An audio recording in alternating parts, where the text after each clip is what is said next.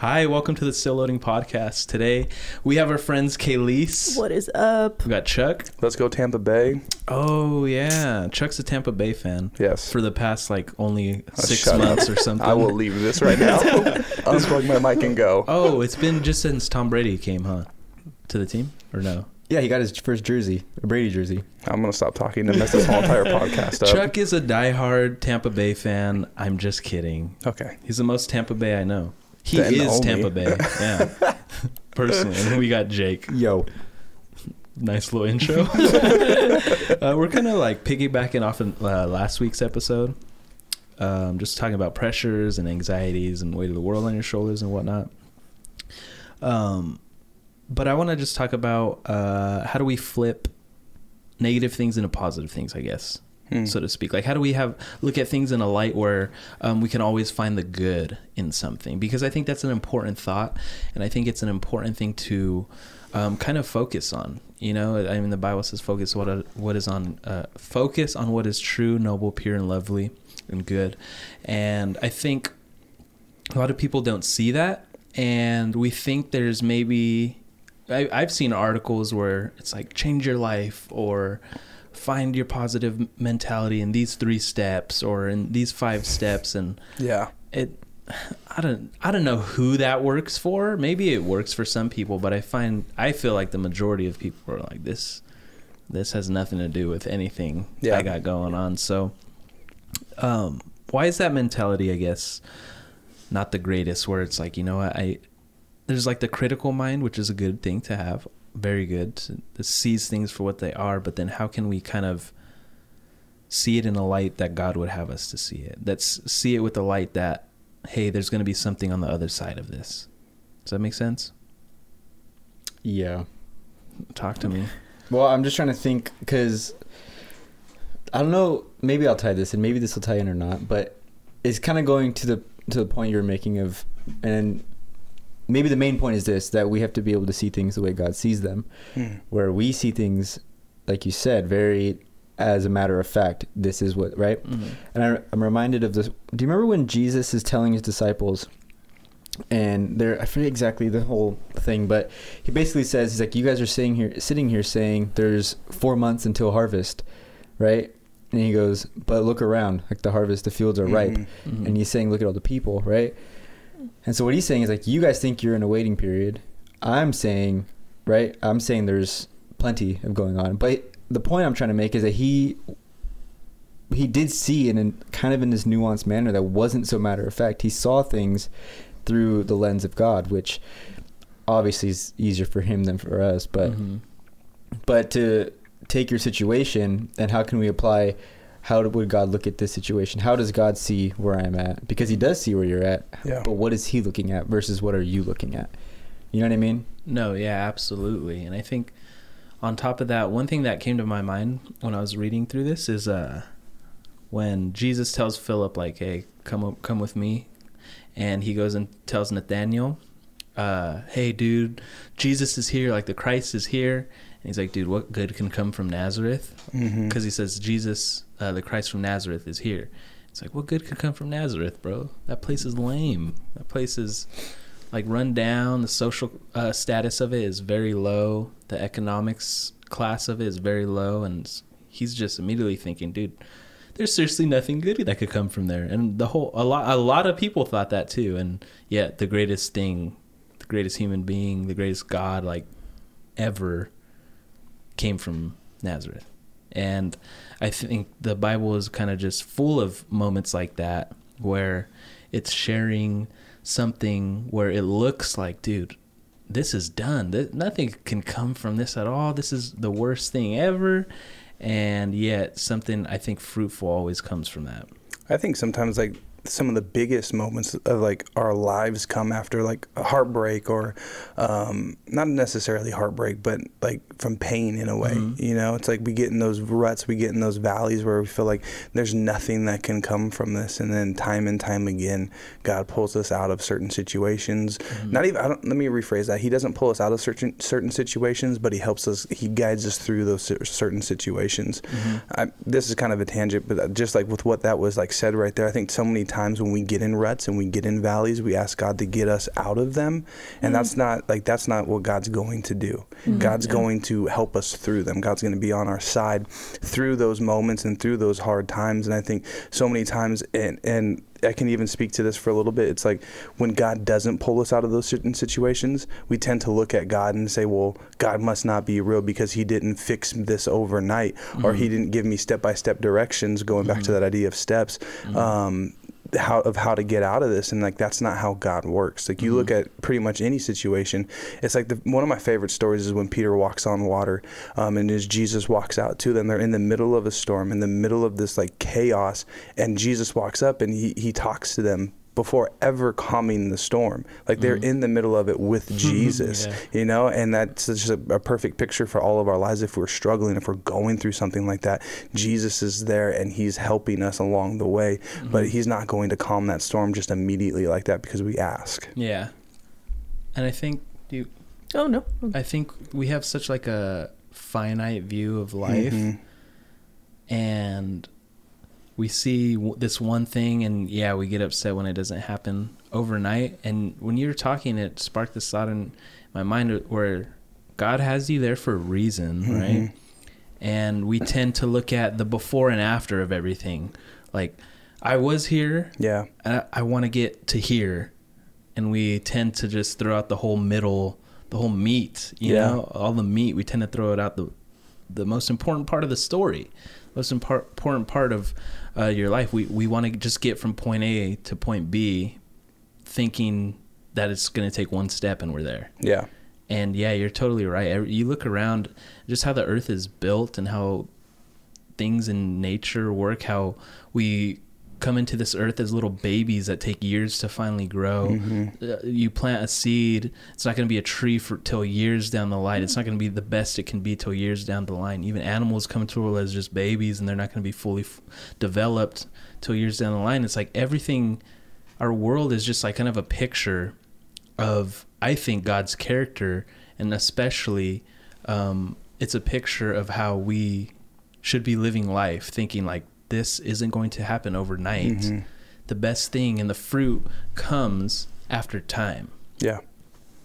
That is such a really great way to look at it, that gradual growth and change. And I think an idea I've always kind of struggled with this idea of negative mindsets and trying to flip your situation is, you know, the contrast between staying in the moment and being present versus thinking long term or knowing like God's plan long term. Because I think, you know, you should be present every day, take each day as they come, live in that moment. But it's also important to remember that the timing of everything, that, like you were saying, Charlie, things take time and stuff. So this struggle of taking things day by day, but also keeping the future in mind and knowing things aren't going to last forever if we're in a tougher situation or a circumstance. So I don't know. That's always a balance I've had a hard time striking, is this mentality of, okay, I'm here where I am now, but also looking towards the future. I don't know. That's something I've had a hard time with. No, and just like the weight, we talked about that last week too. I think it matters like how much weight you attach to that future. You know, it's because the Bible, of course, says just worry about today because it has enough worries of its own, right? And some people think like, don't ever plan anything. Like, oh God, it's okay. And I think it's more so like you have tasks that you're doing today that are prepping you for the future, you know, but it brings it to the today. And I think that's what we get wrong, is that we aren't living in the today, understanding that what we do will gradually get us there. And instead we put that weight more on the future, like it needs to look like this. And then it just gives us anxiety and stresses that make us, you know what, I'm not going to write that report, or I'm not going to write that message today because I'm stressed out. I'm just going to watch Netflix. You know what I mean? It's funny because like what you guys were talking about right now is just like, what is God showing you in the middle of all that? I don't know if this is weird, but I'm like, when I go through ruts or whether I go through like relationship problems, whatever it is, I kind of get excited because I'm like, what's God going to show me in this? Like when this passes, what am I going to learn from it? And it's like, I don't want to say I look forward to hard times, because no one looks forward to hard times, but like I look forward to what is God showing me in those moments. And it gives even light to like a dark situation where it's like, no, there's something good going to come from this. And I think there's definitely a maturity in that too, that comes as the more hard times we go through it, and the more refined God's making us as we get older. Because I just remember what you were saying just made me think of like high school and breaking up with a boyfriend, and just that utter desperation and depression. You're in, this is the worst ever, and I'm never gonna get married, and my life is over, you know. And I think we've all had a moment like that in our lives. I've definitely had several. And it's not until, you know, you go through these things and God's molding you and working you through these situations and this pain, to where I think you get to that point of, okay, you know, you hit a relationship rut, or you hit a conflict, and you're able to look at it without this like sense of despair, and instead this like, okay, yeah, exactly, okay, what can I learn from this? What is God trying to teach me through this? And I think a lot of that just takes time, as we've been talking about, gradual. That mentality, that mindset doesn't come. I wish it came overnight. I wish I learned that earlier on. But and it's weird because we live like in a culture that everything's overnight though. Oh, absolutely.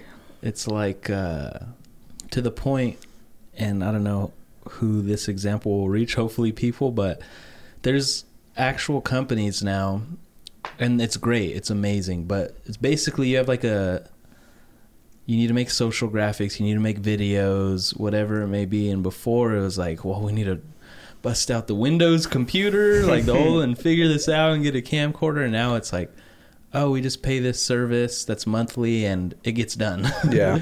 Like you could have everything at your fingertips instantly. And that's just like a minute example of the overall picture. There's fast food, there's overnight shipping, there's microwaves, you could heat up a lasagna in a couple hours. You know, there's all those things. You have it instantly. It's like you don't have to work very much if you don't want to. And I'm not saying any of those things are terrible or awful, but we live in this culture that is super, everything's at your fingertips. Yeah. Well, then you start to expect it in every other area of your life. If you have it in certain areas, then that kind of spreads out into every other aspect. Yeah.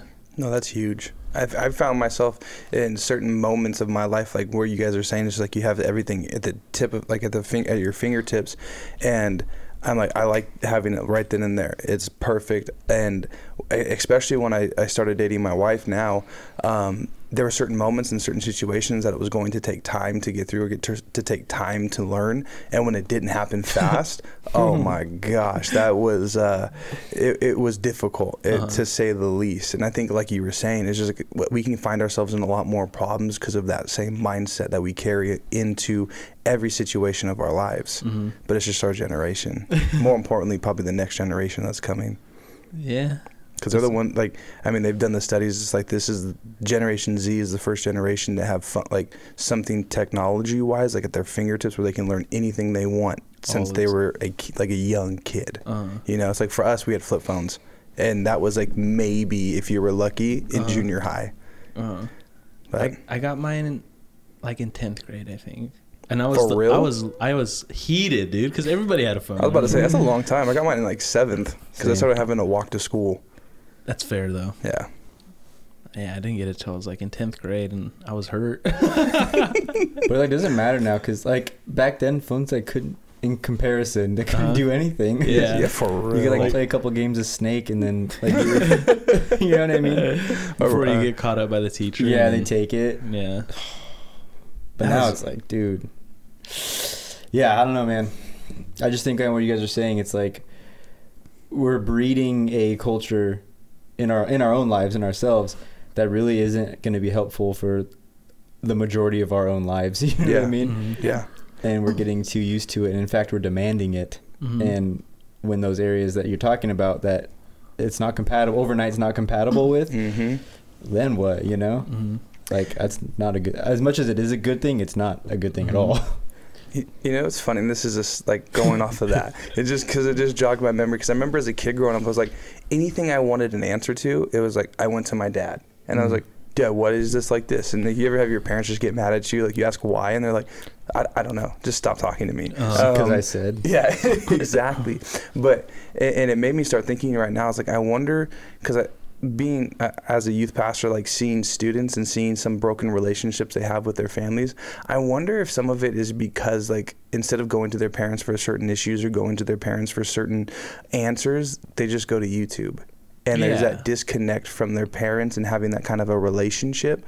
And I mean, if there's anyone listening right now, like that has kids and that's going into that, like that realm, it's like, I wonder if that's something we should watch out for. I'm not saying I have a kid on the way or anything, but I'm saying like that could be something that we should be watching out for. I don't know. It's just a thought that dropped into my mind.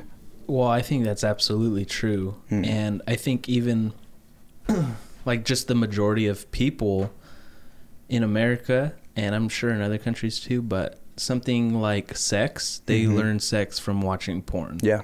That's their version of sex. That's what they think it is. Yeah. And that's something that's near and dear to my heart. That's why that first popped up to me. But there's other simplicities, I'm sure, that kids create that disconnect, not on purpose, but like just having all these things at their fingertips. It does create kind of like that little barrier between them and their parents, because it's like, oh, I could just turn to this, rather than talk to my pops or talk to my mom. And it's important to like create those relationships, I'm sure, with your kids, where they feel comfortable to like, hey, come to me if you have any kind of question or about whatever it may be, you know. And that's like the darker side of things, you know. But like I said, there's probably so many other simplicities. It's like that it's just taking away completely, you know. Well, this is a little tangential, but since we're on this topic, I think it's so important, especially as Christians, to not make topics taboo.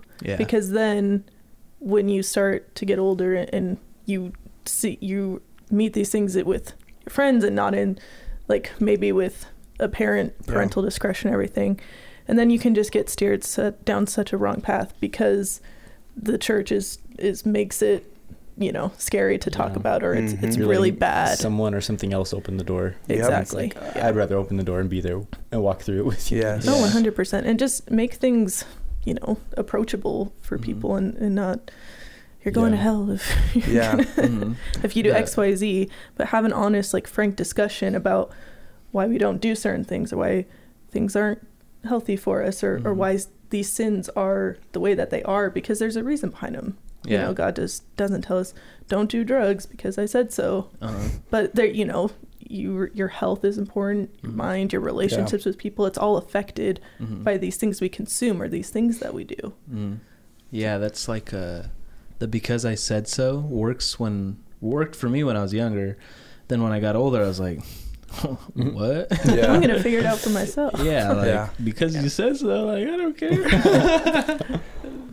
But it doesn't talk about like all I guess the good things that come, or the healthy parts of certain things that God wants us to stay away from. And I was talking to Phil the other day, and it's hilarious that we see these certain things that in the new covenant obviously brings us back to like the heart. That's like, and I know that's something that you're big on. It always comes back to, because Jesus came, sacrificed his life for us, so that way it's like, dude, all these rules, it's impossible to follow. But he also takes it a step further, because he's like, what's your intentions though? Like, what's your motivation? Totally. And we were talking about it, and it's so funny to see that, like, the things that you don't want to follow or go through with, like, but you know, it's like, this is the right way, God wants me to do this. And when you start doing those things, it's like, life feels a little bit better, and life's getting better, and it's like, but yet we still just want to go the other way, the opposite direction. And even though when we put these things that God wants us to do into practice, life seems better. Yeah, that's how it is for me. Maybe I'm tripping, but I think that's kind of how it goes. Yeah. Well, go ahead, dude. No, it's all you. I was gonna say that inclination just comes from pain. You know, it comes from finding ways to cope with yourself, to cope with your childhood or trauma or whatever it is, like literally just to cope with yourself, that you're like, if you feel even for a moment out of control, or like, you know, whatever you feel, you're starting to feel. For me, that's one of the things. It's like, I don't like to feel. I avoid feeling at all costs. So when I do, it's like I scramble and I'm like, okay, nope, not gonna do this, and I gotta either get busy or do something. But all of us have our own thing, and so that's why we have this inclination. It's not because you're an awful, well, maybe you are an awful person, but we're all awful. Yeah, that's what I mean. Like all of us are, we are terrible people, but we're all terrible people. And the beauty is that if you go off course, like God's there to just kind of bring you right back. You're all right. You're okay. You're okay. Just a simple like chess move, like go and he's way. saying, and that's a good point you said, because what he's saying is, it's like, I'm not saying don't do this because I said so. I'm saying I'm going to bring you back here because I care enough to watch you walk life on an easier, less stress path, on a better on path. a fulfilled path. Right. That's all. And we take it as God doesn't want me to do this. But I think that goes back to the whole idea of like how at times we can take a look at God, and we can picture God as our father figure in our life. And that's where we kind of get those like skewed looks at God, because it's like, well, our parents said, oh, you don't do that just because I said you didn't do that. And so they hear maybe from somebody like, oh, you just don't do that. And they have that in their mind, like, God doesn't want me to do this because it's going to be bad for me, or I'm going to go to hell for doing that. And then we walk our whole entire, like, almost adult life thinking like that, not understanding truly what the real reason is behind all of that. And it can be just a really messed up thing, and it's a scary thing really for us that walk with that. 'Cause I'm sure there's things in my life that I'm like, I just don't do that because I shouldn't do that, and it's because I've been told not to do it, instead of understanding why I shouldn't do that. Yeah, our first view of who God is, whether you have Christian parents or not, is your parents. You know what I mean? Because they are the authority figure. They are like the sovereign people in your household. You know, they rule over that house. You know what I mean? And so, yeah, it creates all these weird things and weird views of God, and parents say this, so you kind of just grow up thinking that's how it is, and I don't know, it's just a whole mess. And then you come into adulthood and you realize it's not so much that way, or maybe it just reaffirms like what your parents instilled in you, you know? Yeah. And you're just like, oh man, I see that now. Dude, there's been so many times I've been like, okay, that's what you guys meant. Like, I see. Okay. How did we even get on this topic, by the way? I don't know. Somehow we got to kids and parents. We went on a real deep rabbit hole right now. Yeah, I'm about it though. Yeah, I like it too. Let's just throw these notes out and keep talking. Yeah. Oh, yeah, I don't even know. That's how you know it's good. I guess we could kind of tie it, because it's talking about this in one of these questions, is the importance of, I guess, disconnecting from the virtual world, in the sense of there's so much media and so much that comes at us that we don't know what to do with it, for one, and it just amps up our anxiety, our stress, and I think it gives us a lot of weight in our lives that we weren't necessarily meant to take. And so that definitely affects our mentality in our everyday life. And so let's talk about that. Let's talk about how, because we started off by saying, how can we have like that mentality to see the good, even though things are going wrong. But I think the social media, the news flow of information, kind of, if we're not careful, just fuels that fire of like, oh my gosh, this is the worst. You know what I mean? Whether it be comparison because of social media, or the news is like, oh my gosh, they said this, I can't believe this. What's going to happen? What's going on? And so, yeah, let's just talk about that. I think that part of it is just, again, for me, it's like another way for me to keep busy, so I don't have to think about the things I probably should be thinking about or dealing with, right? I can just stay busy. It's always something for me to do there, you know? Like mentally busy. Yeah, exactly. And I think a lot of people do that, and in turn, what you have is a bunch of people who haven't dealt with themselves, and, you know, and those people are becoming parents, and those people are becoming husbands and wives. And I'm saying that because that's me, you know? From experience? Yeah, yes, dude. And so it's really dangerous. Like, yeah, the flow of information is, it could be good No, it's pretty bad for the most part, but I think just the amount. The amount, yeah. How, Yeah. We're talking about how much is at our fingertips. It's like, that's crazy. Yeah. it's more than our brains could handle. And yeah, we try to shove it all in there and somehow hold it together. And we can't. But my point that I was trying to make for me personally was more of like it's too easy for me to distract from the things I need to be doing. Yeah. I shouldn't say doing, because that sounds like task oriented. I'm talking about the things I should be thinking or feeling, you know? Mm-hmm. Absolutely. Yeah. Yeah, I totally agree. And I think it's so easy to focus on, I'm just going to say like Washington, D.C., for example, like what the people there are doing and saying and all the big things, like, so we don't have to think about our own lives. And it's such a good, like, okay, I'm going to disconnect because I'm just like either doing something I shouldn't be doing or just, I'm not really like growing right now. So I'm just not going to think about that. I'm just going to focus on other people instead and get angry about that. I was gonna say, but how backwards is that? It's like I just need a minute for myself to relax, turn on the news, 4 people dead, blah blah blah. It's like, oh, finally a little break. Yeah. Seriously, right? Because it's not about you. Yeah. If you're looking at, so then you don't have to think about yourself. You're like, oh, these other people's problems. Yeah. I'm just laughing because that's so true, dude. Yeah. It's I crazy. just Like, need a break. 12 dead at the riot. I need a break to.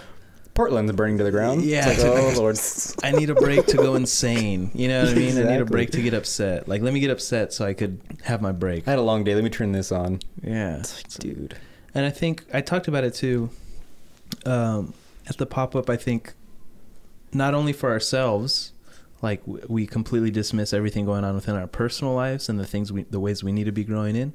But more importantly, like you talked about, Jesus said that, like, the field is ripe for harvesting. This is great.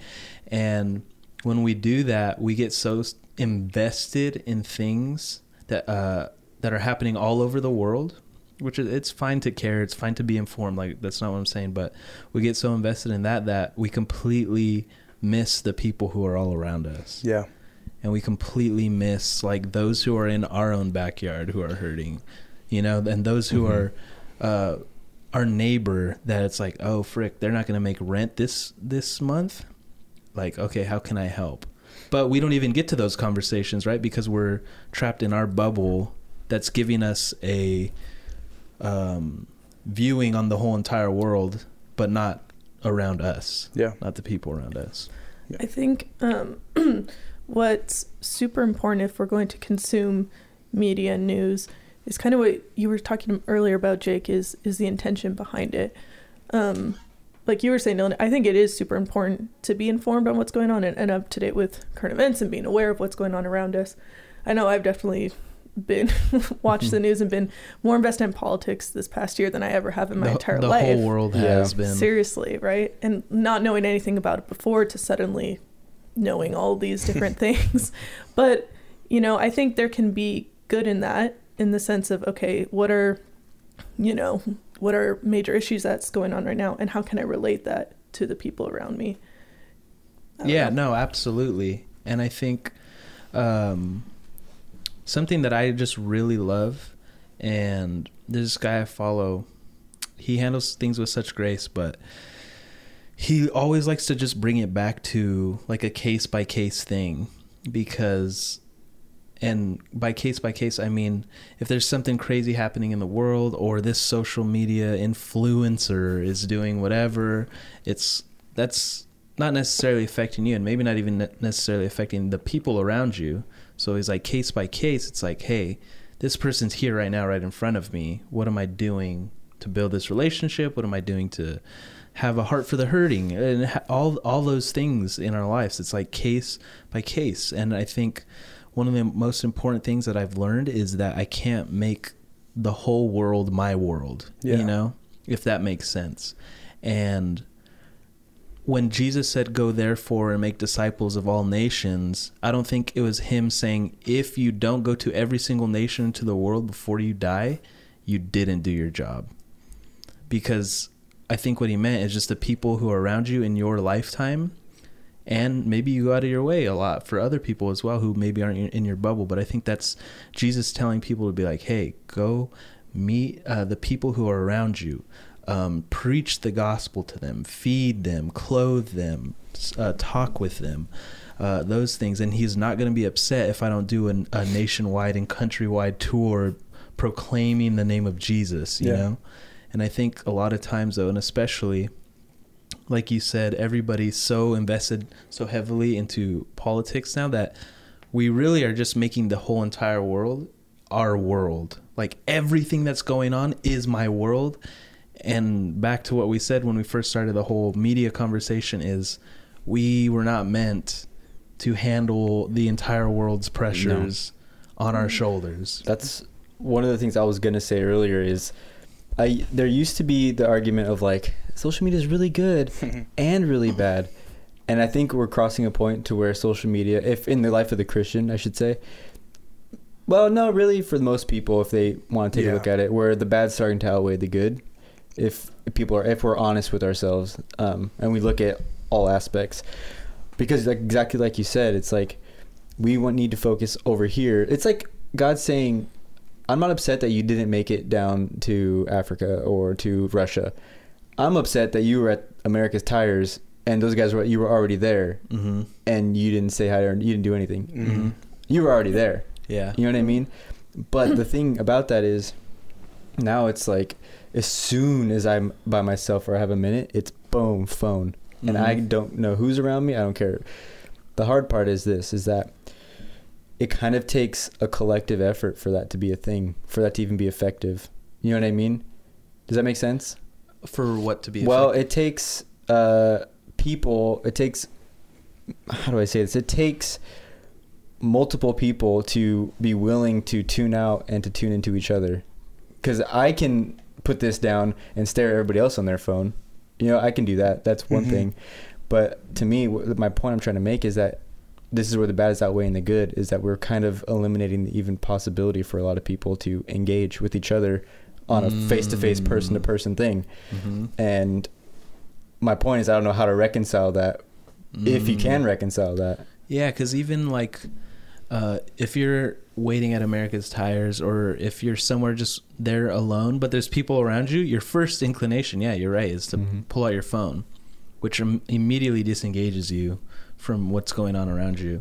And that's kind of crazy, because before it was like, oh, you smile at the person in line next to you, spark up a conversation. And that happens still with me. Yeah. Few and far in between though. And yeah, I'm guilty of, I'm alone, I'm gonna look busy on my phone. Yeah, like, I kind of look like a dork. Yeah, like, oh my gosh. It's like, who cares? Why do I care about that stuff, you know? And I'm not gonna lie, the past, maybe it's coming out of COVID, when I had COVID, because I was just sitting there all the time. Oh my gosh, I got so addicted to Instagram. Like, I couldn't put it down, for real. Just scrolling to the ends of the earth, you know what I mean? And so even outside of that, like, I've noticed the past couple weeks, it's like, why do I'm picking up my phone and looking at what I've looked at already for 2 hours, you know? And even me and Destiny got into like a little fight where she's like, I feel like you're just disconnected, you're just disengaged. And I'm like, it didn't hit me in that moment, but the next day I was thinking, I was like, I think I'm super disengaged right now with what's going on around me, because when I'm not working or doing something, writing a message, a podcast, whatever it may be, like, my mind is what's on Instagram. I'm gonna pull up my phone, what's cracking. It's when you're not busy. You need something else to distract you, so you don't think or feel about the things you should probably think or feel about. Yes, exactly. It's 9 out of 10 times that's the case for everybody. Yeah, but people just need to be honest with themselves. It hurts me. It's bad, dude. It's really bad. It is bad. And it definitely is a collective effort, though. Yeah. But I think at the same time, it starts with one person. You know what I mean? And I think whether it's like you're at a Starbucks or wherever you're at, it just takes you maybe just like, hey, leave your phone in the car. Just go in normal, get what you need to get, but you don't even have it on you. You know what I mean? And the same thing too when it comes, like we were talking about, and Jake said, it's like social media right now kind of seems like a lot of the bad's outweighing the good, and I agree with it. But I also think that us as individuals, we have the ability to see what we see and when we want to see it.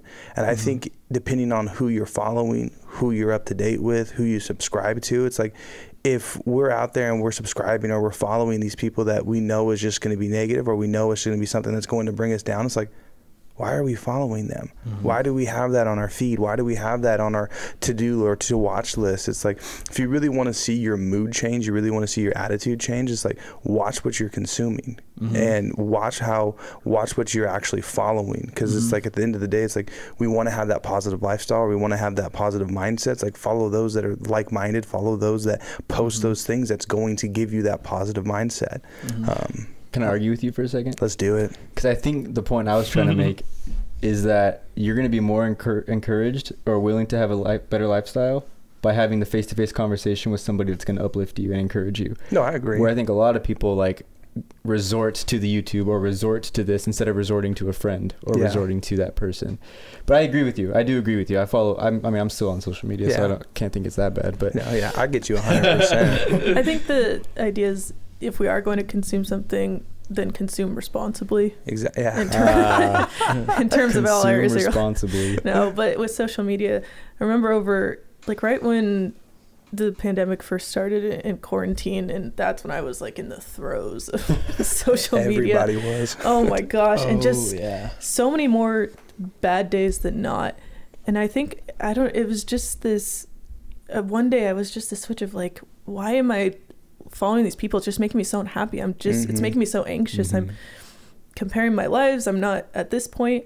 And so literally the mute and the hide buttons on Instagram are my favorite features. It's like, you don't have to go through that awkward like unfollow thing. You just mute. And then, but it's that idea of, whatever's pure, whatever's lovely, whatever, think of those things, put yourself in that headspace and not something that's constantly bringing you down. And it was just like that silly little example of Instagram, but it really did. It was like, once I wasn't seeing it, it was out of sight, out of mind. And it changed my whole mindset, and I was much more positive. And it's crazy how seeing a picture or seeing a small clip can literally change your day and bring you 0 to 60.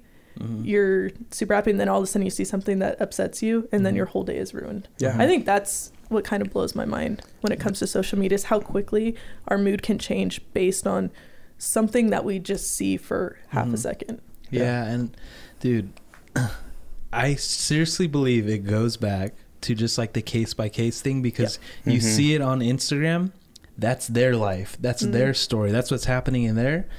But like you said, you mute it, out of sight, out of mind, and you look around what's happening in the real world around you. It's completely different, and your thinking is completely different, and it's almost as if, oh man, this is great, this is fantastic, like what was I tripping on right now, and talking with a friend and having those actual conversations. But when you bring the whole world and everybody's story into the palm of your hand, it's like, oh my gosh, it's all like this, or everybody has their life put together, or everybody hates Jesus, or whatever it may be. And then, like I said, you just take a little stroll through the neighborhood and you're like, oh, those people are cool. Those people are cool. Like, life's kind of chilling right now. Well, and it's so, I don't know, it's so interesting to me that we get this image of who we think God is based exactly on what we're consuming it when we see all of these negative things. And I think it connotates to this idea of, God, why are you letting bad things happen? Why are these like terrible situations going on? Why are there terrible people around? Because that's all we're seeing. And like you said, when you go outside and see people and see the world around you and see nature, I think that's such a much more accurate representation of who God is, that neighborly love, that, seeing a bird fly through the air, that's freaking amazing. But that's so much more of a picture of God's true character than I think we're just fed these false ideas of who God is. I know I have been so many times before. Same. I think one thing too, and we were talking about it, like just like this whole idea of like the world in social media. I think one thing, and I'm looking at it more on an influencer side right now, it's like, I think one of the biggest reasons why we forget like who's in our own backyard or who's our own neighbor is because we get so fixated on this idea of reaching the world. and we think on our social media platforms that we can reach the world, which, hey, you can, it's the power of social media, but then we forget where God's placed us. And when we forget where God's placed us, it's like the famous saying, maybe it's a Bible verse, I don't think it is, but it's like, how is God going to trust you with millions if you don't take care of the hundreds? Or how is God going to trust you with hundreds if you're not going to be able to take care of the tens? And I remember holding on to that so much, especially like starting off in ministry. It's like, where I'm at, where God's placed me, that's who I need to shepherd. That's who the flock God's entrusted me with. And just like holding on to that mindset when it comes to social media as well, it's like, just push that off to the side and care for those that are around you, care for those that you do come in contact with. I heard it said like this. They said, because like the question I would ask you then is, who is the world? Right? You're the world. You're the world. You're the world. I'm the world. Ben's the world. And if I were to speak into your life and speak grace and speak love and preach to you, and you then become a follower of Christ, did you not change the world? Right? If I changed your world, I changed the world, because everybody's in their own world. Yeah. And I thought that was a great way to look at it, because some of us, most people think, like you're saying, is like of quantity. Yeah. This church needs to be at least 10,000 people. I need to have at least this many followers. Quantity. And like, how like irrelevant is that really in the scheme of things? You know what I mean? 100%. And that's why the analogy of Jesus leaving the flock of 99 for the one, I think is one of the most powerful to me in the Bible, and the one that gets me the most. It's this idea of, you can have all these messes, but it's like Jesus cares for each of us individually, not just whether we get to, 10,000 in the church, or whether we know this many people or how much money we have. Like, there's no contingencies to that. Like, God cares for each of us individually on a personal level. We talked about this at our Bible study on Thursdays, which you guys should show up. Dylan goes, Charlie. Anyways, we talked about this idea that like God isn't blessing Av Church. He doesn't love Av Church. He loves Dylan, who's at Av Church, and he loves Charlie, and he loves Kaylee, and he loves Ben, who's at Av Church. And it's not a matter of like he's blessing us all only as a group. It's like, no, he is so in love with the individuals, and they all happen to be in the same place. And then we get that confused sometimes, I think, in the Western church, I should say. And we think that if there's 10 people that God's love's not there, it's like, what are you talking about?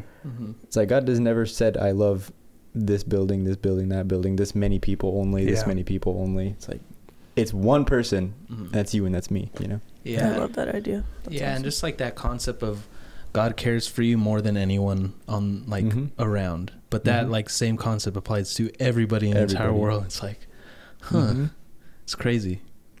It's like, how does he do it? But I think along that same note that you were talking about, Kaylee, I think, and this could be a stretch, I don't know, but when I was looking through this and thinking through it, I thought of when Jesus healed the man at the pool of Bethesda, that he healed the one dude, and there's tons of sick people there, tons of people can't walk, blind, all of that, and he just picks the one.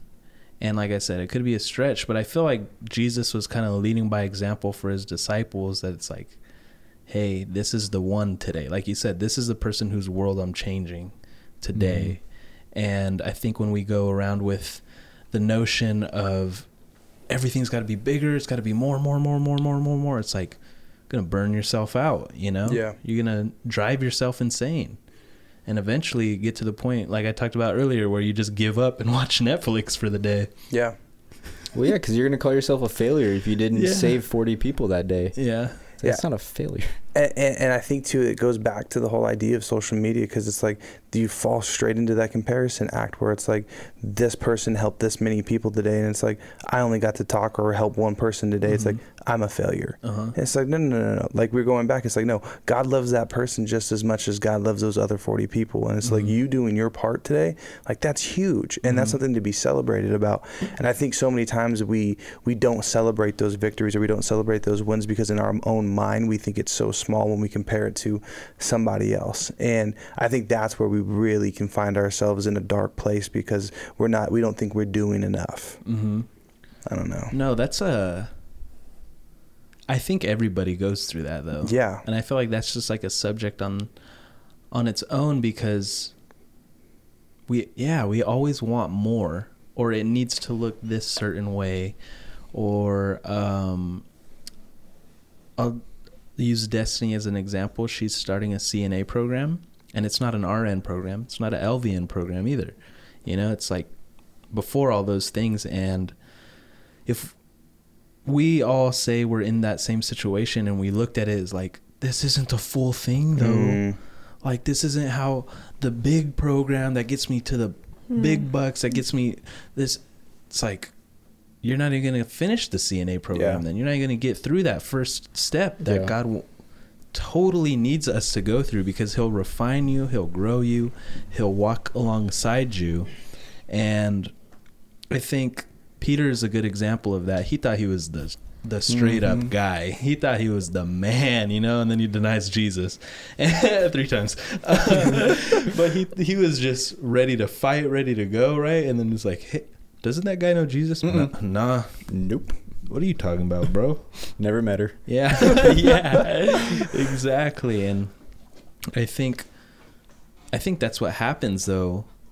We've seen time and time again, and even in my own life, when so much is entrusted to you in any aspect of life, relationally, being a leader, when you get married at a young age, you know what I mean? We see it consistently, that when too much is thrusted upon you and you try to make it look how it needs to look right off the bat, it doesn't necessarily end up in the greatest spot, or it just doesn't work out in general. And I think it's just healthy to understand, it's like, hey, we got to go through the grit. We got to go through the mud. We got to go through like the lower parts, and God is going to walk alongside us and get us to where he needs us to be, instead of where we want to be, you know?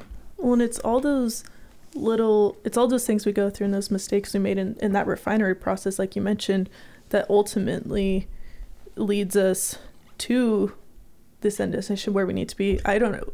When you were mentioning Peter, it just came to my head, like, can you imagine if he hadn't denied Jesus in that moment, what potentially the church would have looked like being built on him later, in terms of if he hadn't made that mistake then and learned from that mistake and gone through that process, that trial, that moment of conflict.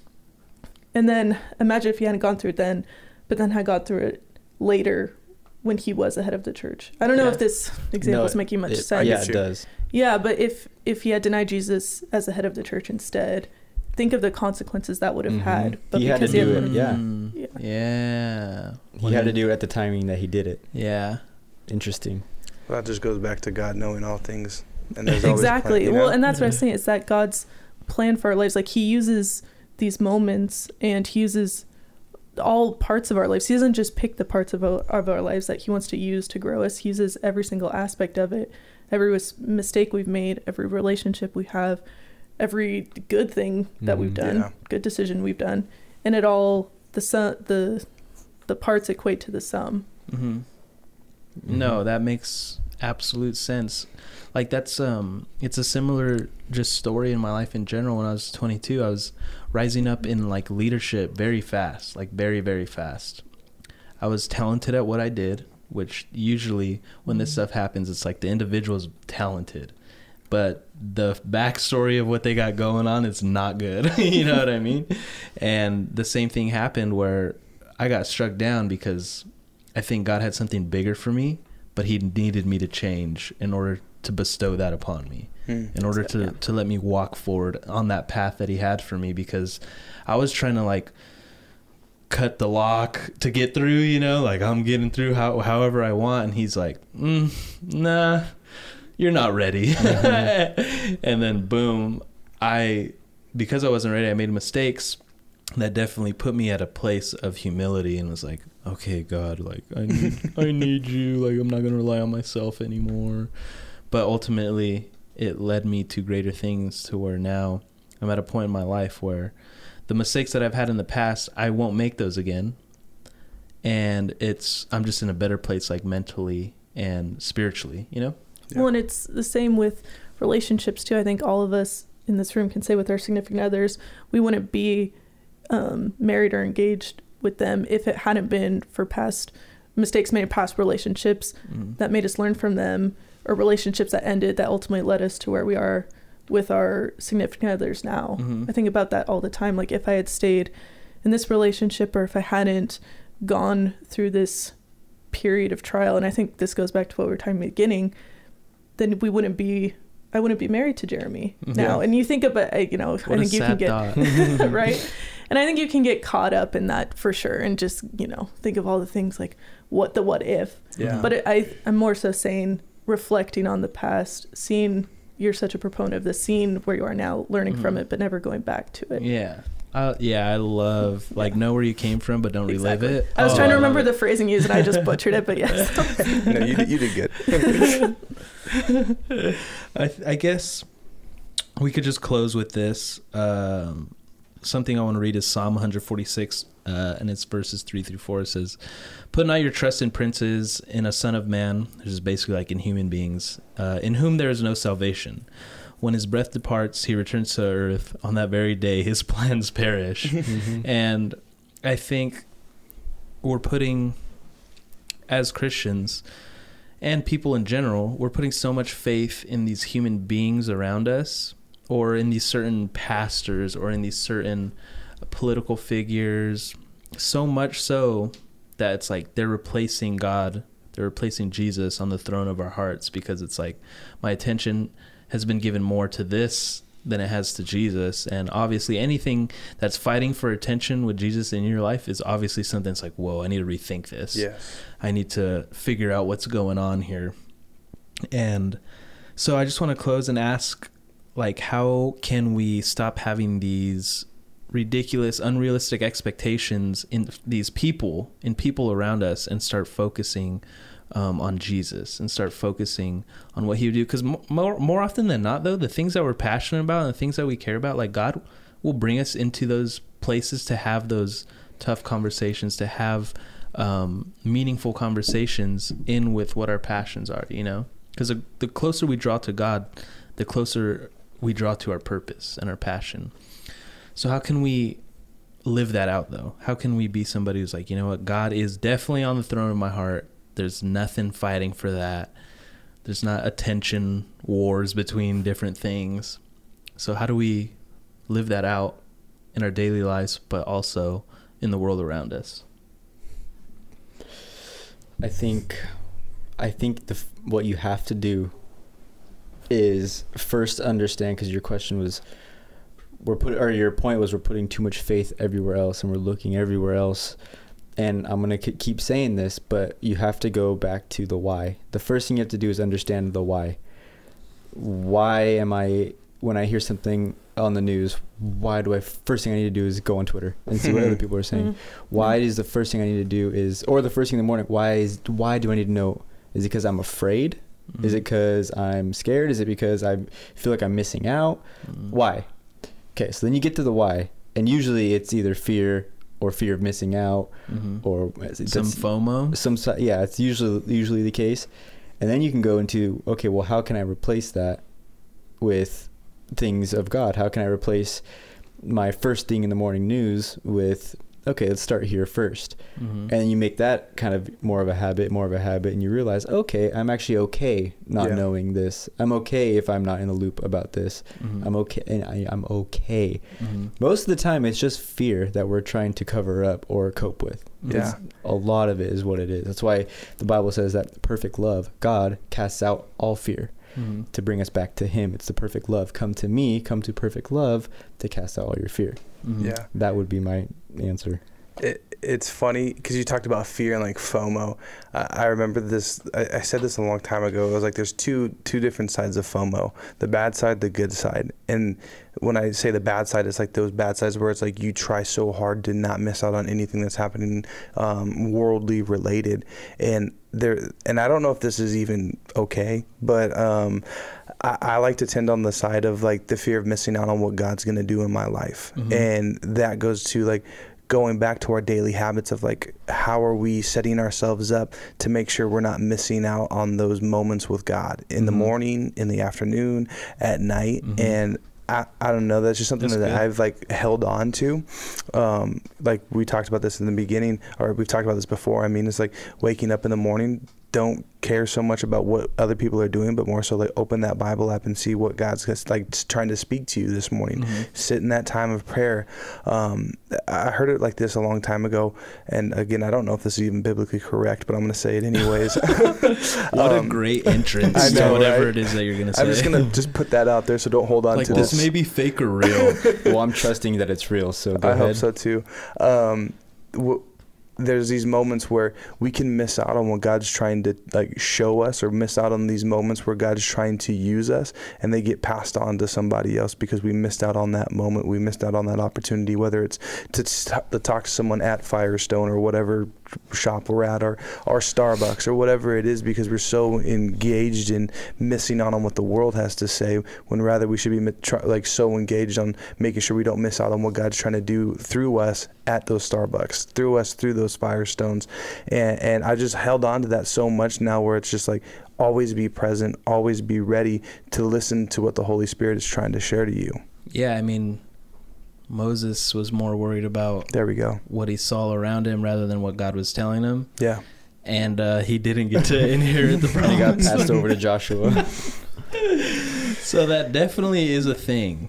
That I'm glad you know your Bible, Chuck. You know. I know the pool of Bethesda, but I was like, that one I know, I keeps- forgot the word. I was like, Yeah. the pool of and you're like, The Bethesda. I was pool of like, oh, yeah. Bethlehem. It's because I always want to say Bethsaida. I know. Bathsheba? Okay. Bathsheba. That's No. No baths, huh?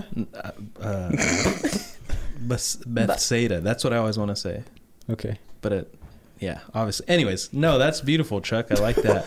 And like that idea of kind of like flipping that meaning, you know, flipping FOMO. It's like, that is something that I think I even lose from time to time, because that's almost like the sense of awe, the sense of wonder. Yeah. Like, oh man, God's doing something amazing. Like, I want to be a part of that, you know? And I think, especially when you've been in the faith, or maybe you just attend church as a kind of the routine, you definitely forget that God is like working, God is moving. It's like, dang, I want to be a part of that, you know? You lose a little bit of your awe and wonder, and I think it's so important to just like come back to that, like you said, come back to like what God wants to do. Yeah. I don't know. I like that. I like that a lot. I think something that came to my mind when this question was asked is like, how do we focus more on what God would have us do, right? When in 1 Peter 5:7, he talks about casting all your cares on God because he cares for you, right? And so I like looked it up, and I didn't know that in like the Greek, that word cares, like cast all your cares on him, it means to just like be pulled in a bunch of different directions. Like that's what it means. And it's kind of like explaining when those anxieties come that pull you in different directions, and all these distractions, everything's coming, you're distracted, it pulls you in a million directions, and you don't know what to do with it all, right? Because it's like something that we're talking about, to place it in God's hands, to cast it. And like I looked that up, and that means to throw upon, not like here you go, but like throw upon. So it's like throw upon all your distractions and all the things that are pulling your mind, your spirit, your physical being in a million different directions. Like throw them on to Jesus. And I think that's one of the most important things that we can do, especially to start having more faith in God rather than having faith in the world, because having faith in a human being and in these things around us is also just distractions, is also just like different directions you're being pulled in, when ultimately it's like, here it all is, God, you take that, because I'm tired, you know?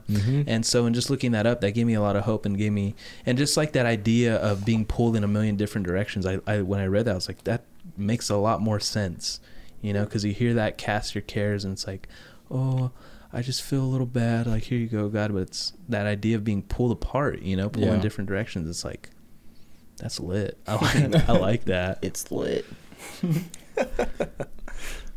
Oh no, I like that image, because I like the idea of, we weren't meant to carry this burden of the world ourselves, Yeah. by ourselves. Yeah. Jesus wants it. He wants us to be in community with each other. Mm-hmm. He wants to carry that for us and have us be surrounded by people to walk alongside with it. Mm-hmm.